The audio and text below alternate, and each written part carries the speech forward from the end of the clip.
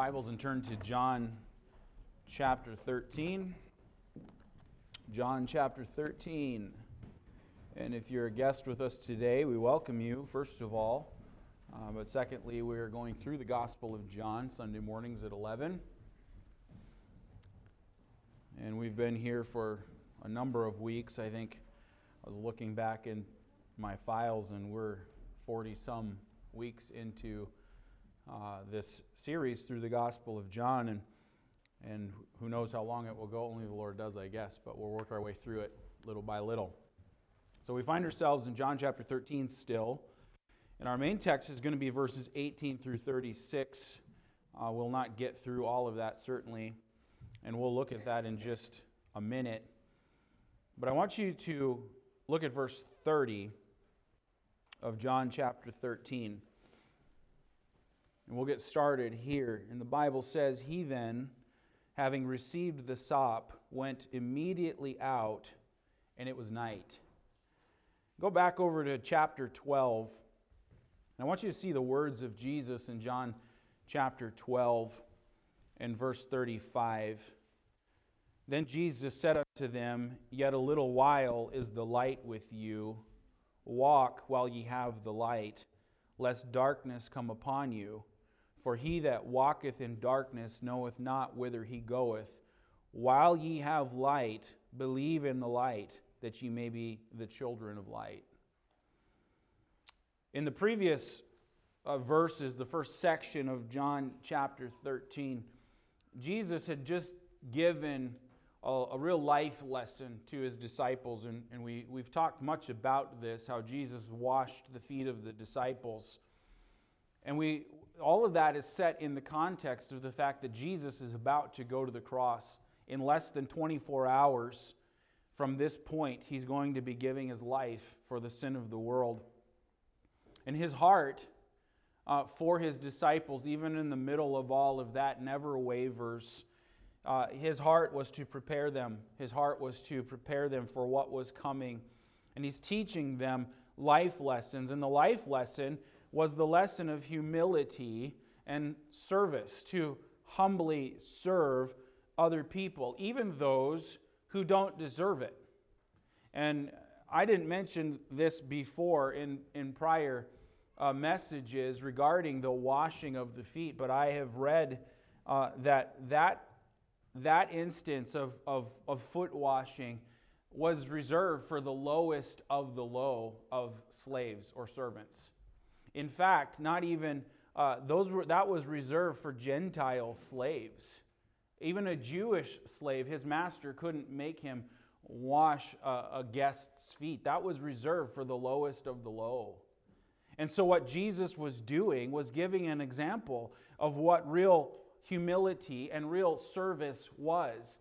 Serving others and even those who don't deserve it. Because the truth was, none of these disciples deserved anything. They thought they were waiting for somebody to wash their feet.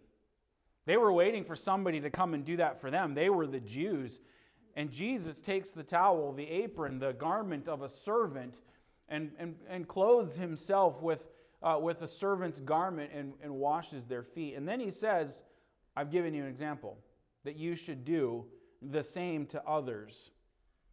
In the middle of all of that, Jesus also reveals that not all of them are clean or saved, and that he's going to be betrayed by one of them.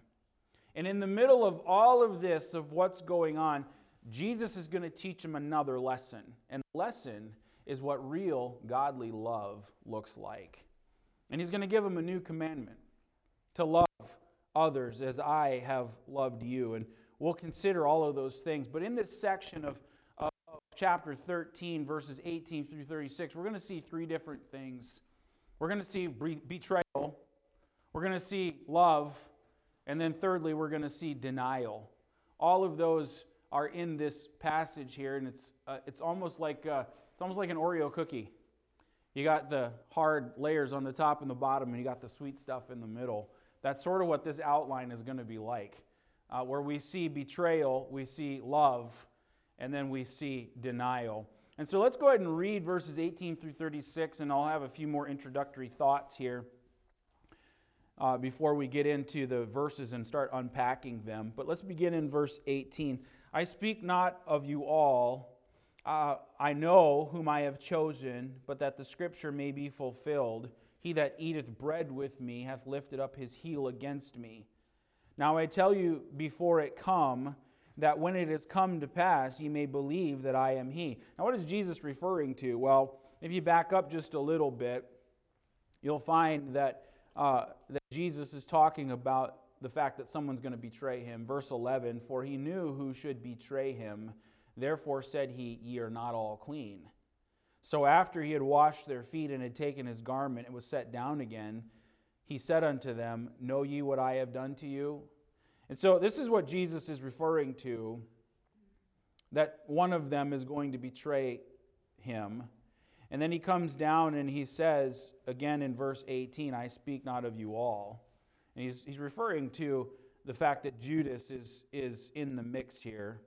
And he says in verse 19, I'm telling you this before it comes to pass, so that when it actually does come to pass, you'll remember it and you'll believe that I am he. Verse 20, verily, verily, I say unto you, he that receiveth whomsoever I send receiveth me, and he that receiveth me receiveth him that sent me. When Jesus had thus spoken, or had thus said, he was troubled in spirit, and testified, and said, verily, verily, I say unto you, that one of you shall betray me. Then the disciples looked one on another, doubting of whom he spake. Now there was leaning on Jesus' bosom one of his disciples whom Jesus loved, and of course he's referring to John here. Simon Peter therefore beckoned to him that he should ask who it should be of whom he spake. He then, lying on Jesus' breast, saith unto him, Lord, who is it? Jesus answered, he it is to whom I shall give a sop when I have dipped it. And when he had dipped the sop, he gave it to Judas Iscariot, the son of Simon. And after the sop, Satan entered into him. Then said Jesus unto him, that thou doest, do quickly. Now no man at the table knew for what intent he spake this unto him. For some of them thought, because Judas had the bag, that Jesus had said unto him, buy those things that we have need of for the feast, or that he should give something to the poor. He then, having received the sop, went out, or immediately out, and it was night. Therefore, when he was gone out, Jesus said, now is the Son of Man glorified, and God is glorified in him. If God be glorified in him, God shall also glorify him in himself, and shall straightway glorify him. Little children, yet a little while I am with you. Ye shall seek me, and as I said unto the Jews, whither I go, ye cannot come. So now I say to you, a new commandment I give unto you, that ye love one another, as I have loved you, that ye also love one another. By this shall all men know that ye are my disciples, if ye have love one to another. Simon Peter said unto him, Lord, whither goest thou? Jesus answered him, whither I go, thou canst not follow me now, but thou shalt follow me afterwards. Peter said unto him, Lord, why cannot I follow thee now? I will lay down my life for thy sake. Jesus answered him, wilt thou lay down thy life for my sake? Verily, verily, I say unto thee, the cock shall not crow till thou hast denied me thrice. And again, we'll cover all of this. We won't get through all of it today. But in this passage, maybe you've been able to pick it out as we've read. You're going to see betrayal, you're going to see love, and then you're going to see denial. Now, let me just give you a couple introductory thoughts or statements here before we get into these verses. I'm not a huge fan of popular music, of course. I don't listen to it. I have certainly in my lifetime. But one thing is interesting, and one thing is somewhat comical. If you've ever listened to any kind of pop music or country music or whatever, inevitably you're going to hear a story that's being told in the lyrics of a song. And many times the story that you hear goes something like this. I loved her, but she didn't love me, and so now I'm just as sad as can be. And we laugh and we chuckle, because I heard some of you chuckling just now. We laugh and we chuckle at the thought behind that. But if that has ever actually happened to you, where you have demonstrated love for somebody and that person didn't love you back, you understand the emotional pain that can come with that. It's actually probably one of the deepest human emotional hurts that you could probably feel. If that's ever happened to you, and you really understand the betrayal and the hurt that comes from betrayal, you can sort of understand a little bit about what might be being felt in this passage here. I mean, it's one thing to be betrayed by people, but it's another thing, and even worse, when you deliberately, intentionally love somebody, but the person that you love deliberately and intentionally hurts you. That's true not only for romantic type relationships, but also for the relationships of the best friend sort. If you've ever had a trusted friend, one that you have invested your life into, and this person is close to you, and that friend somehow turns on you or attacks you, it's guaranteed it's going to hurt. If it didn't hurt, you weren't the best of friends. If it didn't hurt, you didn't feel the human love. It's surely one of life's most emotionally painful type experiences. And to relate to that kind of emotional pain is to understand, in part, why the Bible tells us here that Jesus was troubled in his spirit. The Bible says in verse 21, when Jesus had thus said, he was troubled in spirit and testified, "Verily, verily, I say unto you that one of you shall betray me." As he thought on Judas, and as he thought on what Judas would do that night, no doubt Jesus felt some human, emotional pain and hurt. And it wasn't just the personal pain of Judas's betrayal, certainly not. But also, we find that here that a love that Jesus had for Judas, even though he would betray him, because Judas is about to leave the light that was given to him. Judas is about to leave the light of the world and to step out into the darkness of eternity without God. What John states in verse 30, when he says that after receiving the sop, he went immediately out and it was night. When John says it was night, friend, listen, there's a heavier meaning to that than just the fact that it was dark outside. For it's always night when a person rejects God's love for them and goes into the darkness of eternity without God. It was especially night when the son of perdition betrayed the spotless Son of God into the hands of evil men, sealing his eternity and his fate. It's always night when a soul rejects God and his love. And what I want to talk to you about this morning, and the title of the message this morning is From the Light into the Night. This is Judas walking from the light into the night. And I want to make some spiritual applications along the way for us here today as well. So open your heart to the Word of God, okay? Let's pray. Heavenly Father, would you bless the preaching of your Word? And Father, may your Spirit have control. And Father, I pray that you, through your Spirit, through your Word, draw men to yourself. And teach us lessons as well. In Jesus' name. Amen. As I said, our three main thoughts are betrayal, love, and denial. And I want to consider today this first point and thought of betrayal. And we read verses 18 through 36, but we find this story of betrayal in verses 18 through 30. But let me draw your attention specifically to verse 18. The Bible says, "I speak not of you all. I know whom I have chosen, but that the scripture may be fulfilled, he that eateth bread with me hath lifted up his heel against me. Now notice in here that Jesus says that the Scriptures may be fulfilled. And what Jesus is referring to is Psalm 41 and verse 9. So keep your place here and go to Psalm 41. And we'll read verse 9 out of this psalm. Psalm 41 and verse 9, the psalmist says, "Yea, mine own familiar friend, in whom I trusted, which did eat of my bread, hath lifted up his heel against me."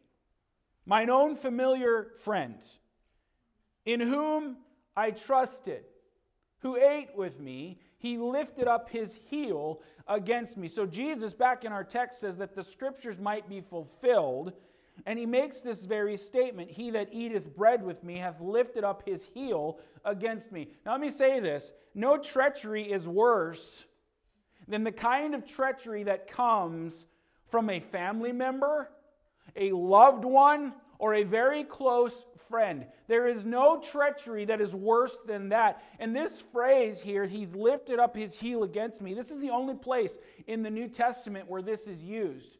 But it's a metaphor, and it's one that is one of administering a kick. Now, you know how horses react sometimes. It's never a good idea to walk behind a horse, and if you walk behind a horse and a horsefly bites them, that horse may rear up and kick, and he might kick you in the head and send you out into eternity. That's the idea behind lifting up the heel against me. Like a horse who would rear up to kick. It's a metaphor that it was used in for wrestling terms. Like you imagine two people wrestling, grappling together, and you imagine a wrestler who would plant his heel like this and trip up and pull over the one that he is wrestling with to put him to the ground. Jesus says, "The one who eats with me has lifted up his heel against me." He's raised his heel to kick or to trip, to do damage. But notice he also says, "He that eateth with me," in this verse. Interesting thought, because betrayal is bad enough. But to do so after sharing a meal, something intimate, makes it even more heinous. Jesus says the Scriptures need to be fulfilled. Jesus had to be betrayed. But let me make this statement to you, friend. Judas did not have to be the one to be the betrayer. And I want you to think about that for a second. Because there's a lot of people who say, in different, quote, Christian religions, who say that Judas's act was foreordained. Meaning that God was the author of it. Meaning that he was predetermined to be the one to betray the Son of God, and predetermined that he would spend eternity in hell. I don't believe that's true, friend. And I'll show you why from the Scriptures in a little bit. Now, certainly the scriptural prophecy that Jesus Christ, the Messiah, would be betrayed. Certainly that was according to God's foreknowledge. He knew what was coming. However, what we find here is that Jesus continually loved Judas right to the very end, giving him every opportunity to change course. He chose it for himself. If he was predetermined to do that, Jesus would not have given him opportunity to change his mind and change course. Jesus loved Judas to the very end. And we'll consider some of that in the next point. But now I want you to verses 19 through 25, because in order to understand what's actually going on here, we kind of need to understand the picture that's being given. Now I tell you before it come, that when it is come to pass, ye may believe that I am he. And by the way, that phrase, "you may believe that I am he," it's in the tense that tells us that you might continue to believe. You might keep on believing. The disciples already believed that Jesus was the Christ.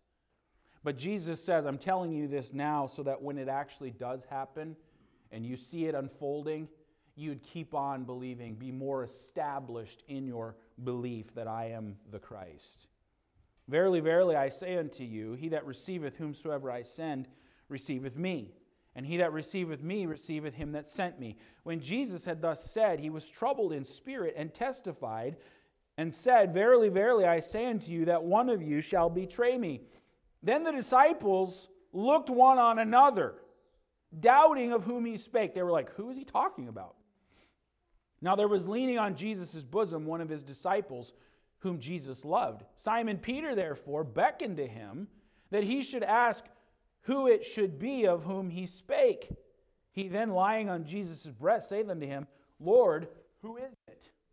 Now again, kind of to understand this picture, and it'll help us understand this text a little bit more. How many of you are familiar with Leonardo da Vinci's famous painting called The Last Supper? Familiar with that? Most of you have probably seen it. And in that painting, what do you see? Well, you see Jesus in the middle, and then you see all of his disciples on either side of him, all lined up together, seated at this really long table, right? And to the right, you see John, the Apostle John, right, of Jesus, and then you see all of the disciples all spread out in this really long table. Well, that's not technically historically accurate of how it would have been or how it happened. The men would not have been seated all next to each other on the same side of a long table. Rather, what you would have seen was that the men would have been reclining, not sitting. And the table wouldn't have been this long, straight table. The table actually would have been this really low, U-shaped table. Okay, you following this? And so not only were they reclining, and not only was it a U-shaped table, but you also would have seen that they would be leaning on their left elbow. And their feet would be going out from the table, and that would make it possible for them to eat with their right hand. And that was really critical as well. And so they're reclining around a U-shaped table. They're leaning on their left elbow so that they could eat with their right hand. Jesus probably would have been at the bottom of that U-shaped table, and John would have been to his right, so that it would have been very easy for him to lean back on Jesus' chest, and it would have been very easy for him to whisper in Jesus' ear, who is it? We read that in the text. You remember that in the text? So you can imagine Jesus leaning on his left elbow, and you can imagine John to his right, and it would have been very easy for him to lean against his chest. Okay? So we need to understand that picture. Now, when we read in verse 24, what do we read? Simon Peter, therefore, beckoned to him, he's talking about John, that he should ask who it should be of whom he spake. So you imagine the U-shaped table, you imagine Jesus at the bottom of the U, you imagine that John is leaning against Jesus' chest, and we can imagine that Peter must have been across the table or this U-shape from John so that he could beckon to John, like, hey, ask him who it is. They could make eye contact. Now, if you're sitting at this long, straight table, you can't imagine all the disciples looking at each other from there saying, who is it? Who is he speaking of, right? But in this case, you can easily see how this would be unfolding. And so Peter gestures to John, who's leaning against Jesus' chest. Ask him who it is. But then I want you to notice verse 26. Jesus answered, he it is to whom I shall give a sop when I have dipped it. And when he had dipped the sop, he gave it to Judas Iscariot, the son of Simon. Now we could just read over those words and not really grasp or understand what's happening here. Judas was probably right to the left of Jesus. So as he's leaning on his elbow, John's leaning against his chest, Judas probably was right to his left. And I say that because during the Passover meal, the master or the father of the household would offer the guests who were in his house a piece of bread that was dipped in a sauce of fruit. That sauce of fruit represented the promised land, and all of these things, elements of the Passover meal, were symbolic in some way. But here's the point. The master who would dip the bread and who would offer it to the guest was showing a sign of special attention. In fact, the guest of honor would be seated to the left of the master. And it's quite possible, and he would be the one that the master would offer the piece of bread to. And it's quite possible that that night, Jesus said to Judas, Judas, I want you to come sit over here by me tonight because I want to be near you. I want you near me. I want to talk to you. And again, I'm going to mention this again when we consider the next point, the love. All the things that Jesus offered to Judas to give him an opportunity to change his mind. But here's the point that I'm trying to make now. Simply having this seat alone to the left of the master would have been one last gesture of love from Jesus toward Judas, to give him special attention. Then after Jesus announced that one of the 12 would betray him, the book of Matthew says that all of the disciples at the same time were saying, "Who is it? Who is it? Is it I?" But in verse 25, it possibly reveals something about Judas's proximity to Jesus. Again, verse 25. Let's go over to Matthew chapter 26 with me, all right? Matthew chapter 26.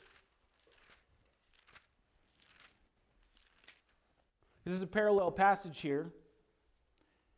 And again, all of the disciples were saying, "Is it I? Is it I?" But look at verse 25 of Matthew chapter 26. Then Judas, which betrayed him, answered and said, "Master, is it I?" He said unto him, "Thou hast said." Now again, get this picture. They're in this U-shaped table, right? Jesus announces that someone's going to betray. Matthew tells us that all the disciples are saying, "Is it I? Is it I?" But specifically, verse 25 says that Judas said to Jesus, "Is it I?" And Jesus said to him, "Thou hast said." Now it seems that this little conversation that took place between Judas and Jesus had to be whispered. It had to be something in private. As Jesus leaned back toward Judas, he would have said, "You've said, thou hast said." Otherwise, in our text in John, the Bible tells us that the disciples had no idea that Judas was the one who was the betrayer. They would have known that Judas was the betrayer. They wouldn't have thought that Jesus said to him, because he held the purse, "Go get the stuff that we need for the feast," or buy something for the poor and give it to them. The disciples were pretty clueless that it was Judas at that point. And so what I'm saying is, it kind of gives us an idea of the proximity of Judas to Jesus. He had to be close enough where this little conversation between them was in private. Now, go back to our text. I hope that didn't confuse anybody. I hope that it helps actually us understand what might actually be going on here. Judas had a prominent place here next to Jesus. And the fact that he dipped the sop and gave it to Judas shows us that he was showing that sign of special attention. But now I want you to look at verse 30. Because the Bible says, "He then, having received the sop, went immediately out, and it was night." And we made that connection with chapter 12 and verse 35, where Jesus says, "Walk while ye have the light, lest darkness come upon you. For he that walketh in darkness knoweth not whither he goeth. While ye have light, believe in the light, that ye may be the children of light." Understand this, friends, that the very presence of Jesus himself for 3 years in Judas's life did nothing to change Judas. Judas, like Pharaoh, had an unbending and unchanged heart. His heart was hard. It remained hard, even in the presence of Jesus. And so the Bible tells us that he ventures out into the cold, dark night of betrayal, far from the light that loved him, far from the light that offered him warmth and comfort, because his heart was hard. Now look at verse 27. And after the sop, Satan entered into him. Then said Jesus unto him, That thou doest, do quickly. Although Satan entered into Judas, and although Satan empowered Judas to carry out this betrayal, Judas was actually responsible for himself for doing this. After Satan entered into Judas, Jesus simply ratifies the evil choice that Judas had made by saying, What thou doest, do thou quickly. And let me make this application, friend. The betrayal of Judas should give us a deeper understanding of the depth of human sin and the depth of the wickedness of the human heart. In spite of Jesus' love for him, the opportunity that he had, that Jesus gave him, Judas' heart remained unchanged. There was one commentator who said this. He said, It is people who have the deepest understanding of sin and what it means, who have the greatest understanding and appreciation of the love and the grace and the mercy and the kindness of God. A superficial view of sin leads to a superficial view of salvation and to a superficial view of everything else. This is why, friend, you have easy believism and you have churches full of people who are actually unregenerate. They've never been saved because salvation is treated as a fire escape, or salvation is treated as something like you add God into your life, when what needs to be preached is repentance toward God. Your sin offends God. You offend God because of your sin. Your very nature offends God. You need to repent and turn to Jesus Christ. And so you got people walking the aisles, or you got 85 people saved on visitation today because there's a superficial view of sin and the holiness of God. It's the people who have the deepest understanding of sin and what it means, who also have the greatest understanding and appreciation of the love and the grace and the mercy and the kindness of God. I don't deserve any of that. And I'm so thankful to the Lord for what He's done for me. And I want us to learn a few lessons from Judas this morning to help us understand the depth of our sinful heart, but also to see the love of Jesus Christ for undeserving, sinful people as we. First of all, Judas shows us the awful nature of sin. And before we start throwing rocks at Judas and saying, how could he do such a thing, we need to realize something. That apart from God's grace, apart from God's goodness, apart from God's mercy, we're all just like Judas was. We all have the same seeds of betrayal in us.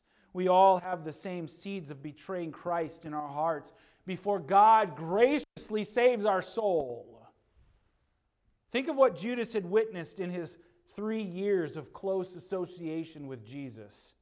He had heard Jesus teaching, both in public and in private. He'd witnessed Jesus, most of Jesus' miracles, I'm sure Judas saw. He had seen Jesus' grace towards people, the ungrateful, the unloving. He'd seen how Jesus dealt with the Pharisees. He'd never seen any hint of sin in Jesus at all, whether that was in public or in private. And yet Judas betrayed the one who was innocent. Later on, Judas regretted it. Later on, when his fate was sealed, Judas said, "I've betrayed innocent blood."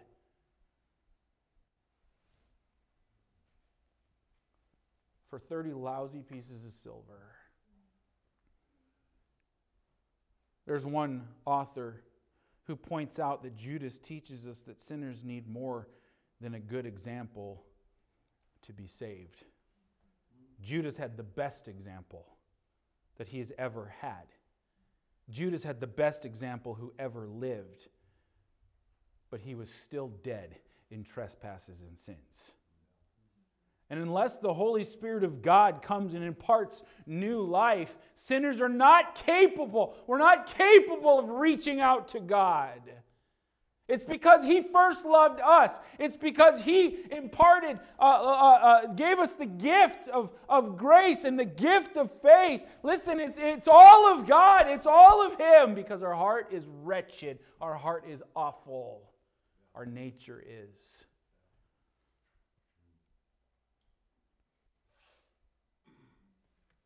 We don't have the power to reform our life. In fact, reforming our life is not going to do any good. We need a new life. We need a new nature. And that's why Jesus told Nicodemus, except a man be born again, he cannot see the kingdom of God. Judas shows us the awful nature of our sinful heart. In spite of all that he had access to, Judas still died lost. Judas also shows us that Jesus Christ gives religious hypocrites a solemn warning. You say, well, what do you mean by that, Pastor? Judas is one of many warnings in the Bible that especially apply to religious people. Religious people are often blind to their real need of salvation. It's true. You know, kids grow up in a good church. They grow up in a Christian home. They're part of a Bible-believing Baptist church. They've heard lingo all their life. They know the verbiage of the faith. They know all the things to say. They know that they're supposed to be saved. Listen, they know all these things, but they also live a fairly sheltered life, which, praise the Lord, is a good thing. But a lot of times, this is true, where children who grow up in a Christian home don't feel or see how wretched and sinful their heart actually is. And a lot of times, what develops is what we would call cultural Christianity. I'm a Christian because this is my culture. I'm a Christian because this is how I grew up. This is the rules I had to follow. This is what I am. It's my identity because this is how I grew up. And there's never a real relationship with Jesus Christ. And a lot of times it is hard. It is hard for young kids and young children. Listen, if parents aren't diligent to teach the wretchedness of our sinful heart, it's hard for them to see how wicked they are, because why? They look out there and they say, I'm not like that. Or I've never done what that is out there. But one little lie is just as wretched and just as sinful in God's eyes as somebody who's a murderer. Because God is holy and He's righteous. And parents, I'm telling you, and let me give you this instruction, let me help you. You need to teach your children in a loving way that their own heart is dirty and wretched and sinful, and they need a Savior just as much as that person out there does. It doesn't matter whether you've done this horrible sin or not. The Bible says we come forth from the womb speaking lies. And the Bible clearly says to tell a lie is breaking God's law. And you break one of God's laws, and it's if you broke them all. Judas shows us that Jesus gives religious hypocrites a solemn warning. Listen, we can know the religious jargon. We can quote Scripture. We can serve in different ministries. We can even have some Bible college classes. But like Judas, if you've never repented of your sin, you're just as lost as Judas. The Apostle Paul was a very religious person before he was converted and saved. He took great pride in his religious heritage. He was more zealous than all of his contemporaries in persecuting Christian people, which he considered to be apostate from the Jewish faith. But it was Jesus Christ who had to strike him down on the road to Damascus and bring to light his own wicked heart, and that all of his religious efforts and self-righteousness was nothing that would merit favor with God. Listen, I grew up in a good home. I grew up in a Bible-believing Baptist church. I was very familiar with religious matters. And maybe that's you too. I would say this to you. This warning is also for you. If you've never been born again, you need the new birth just as much as Judas did. You need to repent of your self-righteousness. You need to come to God as a guilty sinner and receive His mercy and His offer of salvation. Don't hold on to some profession you made when you were a little kid. If you don't know for sure that Jesus Christ is your Savior and the Spirit of God dwells within you, friend, you better wake up and you better check it out. Because you're going to walk out of the light and into the darkness. Thirdly, Judas shows us that we should never walk away from the opportunity to receive love from Jesus Christ. Jesus loved Judas. He washed his feet. He offered Judas the opportunity to repent right up until the very end. But Judas walked away from the love of Jesus Christ. And later on, just like Esau, Judas could find no place of repentance, though he sought it with bitter tears. You know, Judas felt some remorse later on, but not repentance. He threw down that betrayal money in the temple. And the Bible says he went away and he hanged himself. And all I'm saying is this. If you're here today, the Spirit of God has spoken to you before, you know that you need to be saved, Jesus Christ is offering love. Don't reject that love. No matter how badly you may have sinned, the Lord Jesus Christ reaches out in grace and mercy, and His blood can cleanse from all sin. Amen? There's nobody who's sinned too great for the love of Christ.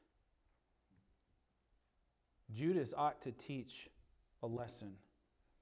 It ought to teach the bitter end of those who walk away from Jesus Christ. If you need to be saved, come to Him. Come to Him and receive His merciful offer of grace. One last passage of Scripture and then we'll be done. I want you to look at Jeremiah chapter 17. Jeremiah chapter 17.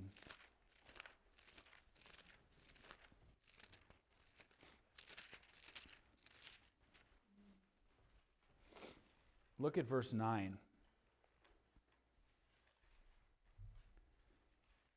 The Bible says the heart is deceitful above all things and desperately wicked. Who can know it? The heart is deceitful above all things, and it's desperately wicked. Who can know it? No one fully grasps the depravity of the human heart except for God. The fallen, sinful human heart is first and foremost the most devious thing. It is deceitful. It is untrustworthy. It's the hatchery of lies. It's intrinsically dishonest. There is no human cure for the deceitfulness of the human heart. Only God understands how wicked we truly are and how deserving of judgment we actually are. You can't trust your heart. It's going to lie to you. But what you can trust is the promise of God, the promise of Jesus Christ. Judas was driven by a deceitful and wicked heart. And that makes it even more amazing as to what Jesus did and how he loved him right to the very end. We'll talk about that the next time that we are here. We'll talk about the love that Jesus Christ demonstrates not only to Judas, but also to his disciples and the instruction that he gives them. But for today, understand this. Betrayal, it comes from a wicked, deceitful heart. Your own heart will betray you. Don't be like Judas. If you need to be saved, come today. He's offering love. You respond. Let's pray. Heavenly Father, Lord, I pray that you'd take your word and use it today to draw sinners to repentance. Thank you for giving us your word and for the power that it has, that it is the discerner of the thoughts and intents of a person's heart. That it's not just a book, but it's alive. It's powerful. And Lord, I pray that you would use it to accomplish your purpose. In Jesus' name, amen.